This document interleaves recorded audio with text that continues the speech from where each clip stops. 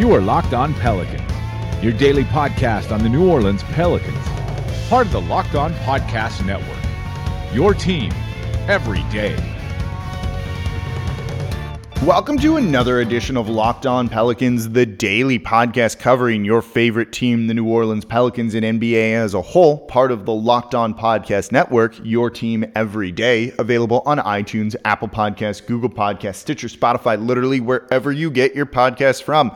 I'm your host, Pelicans Insider, credentialed member of the media and editor over at LockedOnPelicans.com, Jake Madison, at NOLA Jake on Twitter. Here with you all on this Friday. It's another victorious edition of Locked On Pelicans. The Pelicans getting a surprise upset win over the Denver Nuggets on the Christmas night game, the final one of a big day filled with basketball, and the impressive performance from the Pelicans. We are going to break that one down for you, talk to you about what I saw in that game and why this is something they should be able to build on. We're then going to look at the games over the weekend, 2 games, a back-to-back at home on Saturday and Sunday. And we also have some, and this is annoying, but we'll briefly mention it, comments from Anthony Davis on his time with the Pelicans in the Christmas Day game, which, by the way, the Lakers lost. So let's dive into it all in today's edition of Locked On Pelicans. So it was a big victory for your New Orleans Pelicans on Christmas night, a 112-100 win over the Denver Nuggets in Denver, a very tough place to play over a streaking Nuggets team that had won 7 in a row. They fall to 21-9 now. New Orleans moves to 9-23. This is a pretty complete win for New Orleans overall. 12 points is pretty significant, and it never really felt, particularly in the second half, especially in the fourth quarter, that the Nuggets were ever really going to close this and kind of take over, and you felt comfortable in New Orleans kind of just cruising to victory, similar to their win over the Trailblazers the other night. By the numbers, Brandon Ingram was excellent in this one, 31 points on the night, 11 of 18 from the field, 7 of 9 from deep. Those 7 made threes are a career high for him.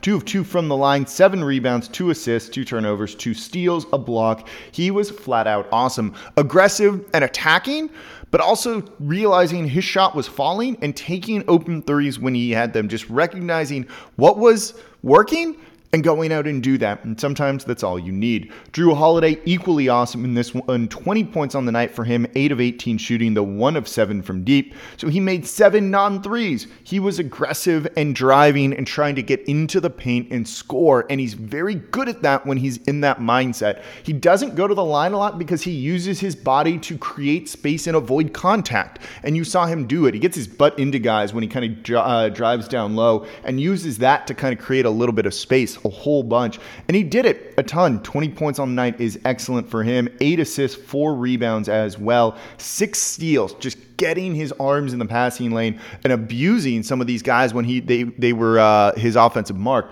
You had him switched on to Paul Millsap a couple of times, and as we've learned, bigs in the post think they can take Jrue Holiday. They can't. And he turned those into a couple of turnovers for himself, for the Pelicans, leading this team to the victory. JJ Redick was hot from deep in this game at times. He was 2 of 7 overall from there, but there were some really big ones, including one right at the half that he banked in that was just absurd. 15 points on the night for him, scoring in other ways too, particularly in the second quarter when he really got things going. You had Lonzo Ball in the starting lineup, and we'll talk about him in a moment here. 10 points, 9 rebounds, 3 assists on 4 of 13 shooting, but he felt far more impactful than those bad shooting numbers say, and I'll explain why. But the big star of the night, at least for me, other than Brandon Ingram, I guess, he had a pretty good night, is Derek Favors. 8 points, 13 boards, and 8 assists on the night. He also had 3 blocks. You're seeing the difference that a healthy Derek Favors makes for this team and can really go out and provide rim protection and just communication on defense. This is another opponent that the New Orleans Pelicans are holding to 100 or less. They don't do that all that often. Now we're seeing it kind of happen in bunches here, coinciding with the return of Derek Favors. I don't think that's just a coincidence. I don't think it's only him. But after this game, he said, we're communicating more. And you can see him calling out what's going on down low. Your center should be the quarterback of a defense because they can kind of see everything from where they are below the basket looking out. He's also been in the league for a significant amount of time, 10 plus years. That means you've learned a lot and you kind of know what to expect and what's coming. And being able to make those callouts really helps the team. You even just see the communication kind of filtering down to everyone else. And this is why I don't think it's only Derek Favors who's responsible for all of this. There's a point in, I think, the third or fourth quarter, I forget which, I think the third. There was a great switch between E'Twaun Moore and Josh Hart. Big was coming over, setting the pick that looked like E'Twaun Moore was going to try and go through. They kind of communicated and said, switch. Josh Hart took the ball handler. E'Twaun Moore kind of grabbed and wrapped up the roll man there just to slow him down a little bit in a non-foul way. And cool, they ended that possession because of it, or they didn't allow, an open shot or a roll man to just kind of wreak havoc going through the defense with no one defending him. Just communicating like that creates some better things on defense. Derek Favors was also great offensively in this one. 8 assists is a career high for him. He was tremendous as a roll man in the pick and roll. That short pick and roll, he's really, really good at. He gets the ball, the defense, falls on him because he commands attention. And then he just kicks it out. He found open shooters, and he does it instantly. You talk about a read and react defense for the Pelicans and what Alvin Gentry wants. Derek Favors is the epitome of being able to read and react. Gets the ball, realizes he's double teamed, finds the open man, gets the ball to him. He had 6 assists in the first half. 8 is a career high. 6 was as well. He was awesome in this game. Off the bench, E'Twaun Moore and Josh Hart were great for the Pelicans, hitting shots, 6 made threes between the two of them. Josh Hart, 16 points, E'Twaun Moore, 10. Both really got it going in the first and second quarters of this one. You've got to just love what Josh Hart does. 16 points, 9 rebounds off the bench in 30 minutes is pretty good. 4 of 5 shooting from deep, also great. Exactly what you want to see, kind of just doing a lot of the dirty work for this. So let's talk about Lonzo Ball, because he had a first half to forget. Just not great whatsoever. But in the second half, he really came alive and showed you why people have been so high on him and continue to be high on him despite not playing great. The numbers aren't good. 10 points, whatever. 4 of 13 shooting, not great. 2 of 8 from 3, also not good. 9 rebounds, fine. 3 assists, But overall, the way he gets this team into their offense and in the style they want to play in the fast break, running after makes or misses, he does it better than anyone else on this team does. And when he's really fulfilling that role, getting out and just running at the rim as fast as he can, either to score or to dump it off, as he did to Jackson Hayes in that unbelievably impressive kind of spin behind the back move, I don't know what you'd call it, can really help this team win a whole bunch of games. Now, he didn't do great defensively in the first half, but he started to come alive on that side in the second half, and overall kind of still gives you a bit of an incomplete grade if you wanted to do that. But he was good in the second half and really helped this team get a victory, and he needs to do more of that. Guys who just know what their role is and can go out and do their role are really effective. And when he's not trying to do too much, you're not a shooter, Lonzo Ball. Go out and drive and attack, even if it's not in the half court. That's what you want to see from him. He's not good in the half court offensively, but when he can get out in transition, and again, he gets the Pelicans out in transition better than anyone else, he's a real big factor for the Pelicans. Overall, though, a nice team victory despite a bunch of turnovers in the first half, kind of never really letting this one get away from them or allowing the Denver Nuggets to get right back into this game when at times it looked like they might, but New Orleans answered. Good communication on the defensive side of the ball, and that stuff kind of leads to victories. Not too bad to see from the team on Christmas Day. Now they're 3-1 on this 4-game road trip, getting more road victories than they had all season combined to this point. You can build off of this. The communication is good. You're probably giving up too many 3-pointers, but overall, this is exactly what you want to see from this team right now. So don't forget, subscribe to Locked On Pelicans wherever you get your podcast from, here Monday through Friday for y'all, normally when it's not the holidays, breaking down everything you want to know about this team. You're excited about the Christmas Day win. I'm excited about the Christmas Day win.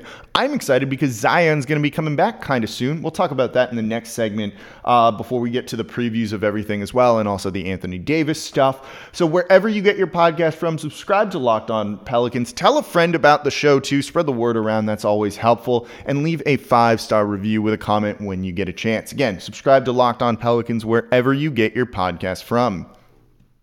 So Anthony Davis spoke after the game on Christmas Day where the Lakers lost to the Clippers, kind of blowing it in the fourth quarter and letting a big lead slip away in the second half. Not a big lead, but a lead slip away in the second half where the Clippers just kind of overpowered them. LeBron got hurt, all sorts of stuff. And he seemed a little frustrated, but he seemed happy to be playing on Christmas Day. So all of a sudden you're starting to hear him speak a little bit when it comes to his time with the Pelicans. We don't need to rehash those. You've probably seen them on Twitter. They're just basically an outright lie or revisionist history and dumb. And as I've said, everyone probably just needs to move on. Pelicans fans, also AD, who keeps trying to control the narrative of the past, even though it's pretty obvious what's happened, and players, including Elfrid Payton, have come out to contradict him. It just shows that this is a dude who still doesn't get it. No one's upset that you wanted to go to the Lakers or wanted to be traded. It's the way you went about it. And he was trying to say that he almost didn't get traded there because there was some bad blood between the organization and him. Look, there's some of that to be true, but at the end of the day, the Pelicans were going to do what's best for the organization. And that was trading him to the Lakers, so they did. So bad blood, if it even existed, even though I think a little bit of it was there, I don't think it ended up mattering. You have to get the best trade possible, and that was not what the Lakers offered at the trade deadline, to the point where they did insult the Pelicans with this. And then the way things went from that was just really dumb and not going to help AD's cause at all.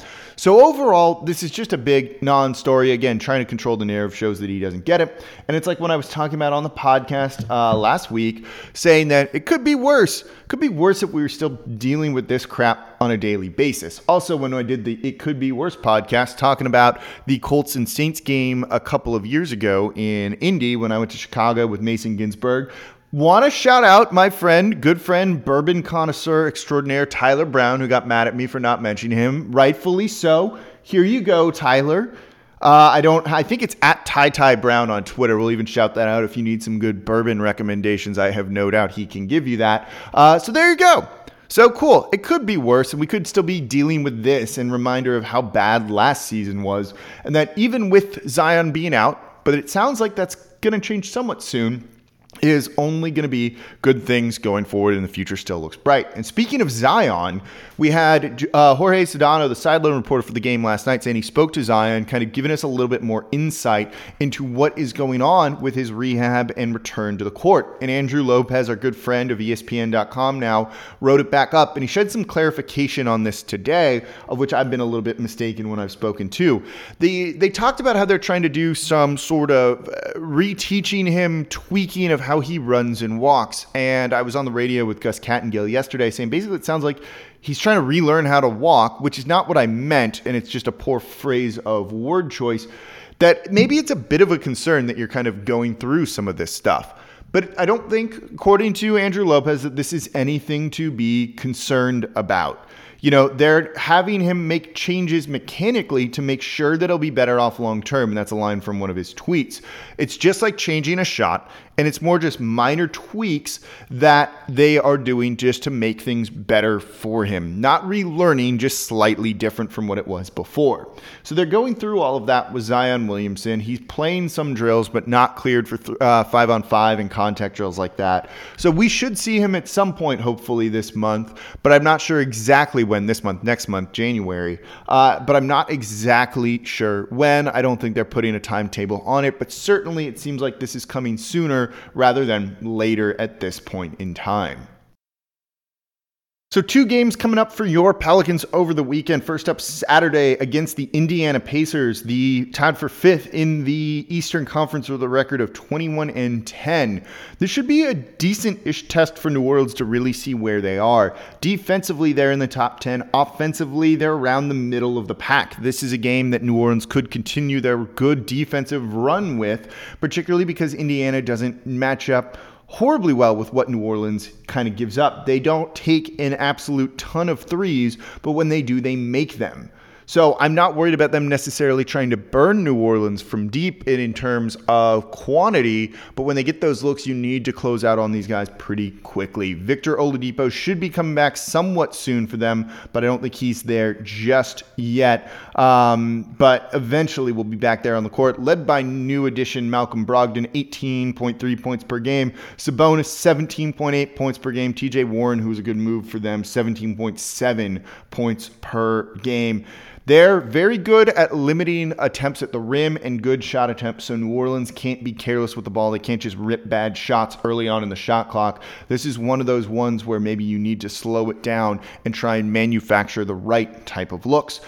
Then on Sunday, they take on the Houston Rockets, which should be a pretty fun game to watch. Houston just upset by the Golden State Warriors on Christmas Day in a bit of a surprise blowout loss, which is not what we expected whatsoever to see from that game. James Harden kind of ineffective, not really trying to do much. Russell Westbrook also not playing particularly great in that one. And basically, teams just kind of double teaming the Houston Rockets lead man in James Harden are starting to have some success against them because Russell Westbrook is just so unbelievably inefficient at times that teams aren't scared of playing 4-on-3 against him, which is what is happening a lot. I'm going to be curious to see how New Orleans tries to defend the Rockets in this one. In years past, we've seen them come up with some creative schemes. I don't know if we'll see that again in this one, but I'm sure we'll find out. So enjoy the games this weekend. Enjoy your holiday season as it keeps rolling on. And that's going to do it for this edition of Locked On Pelicans.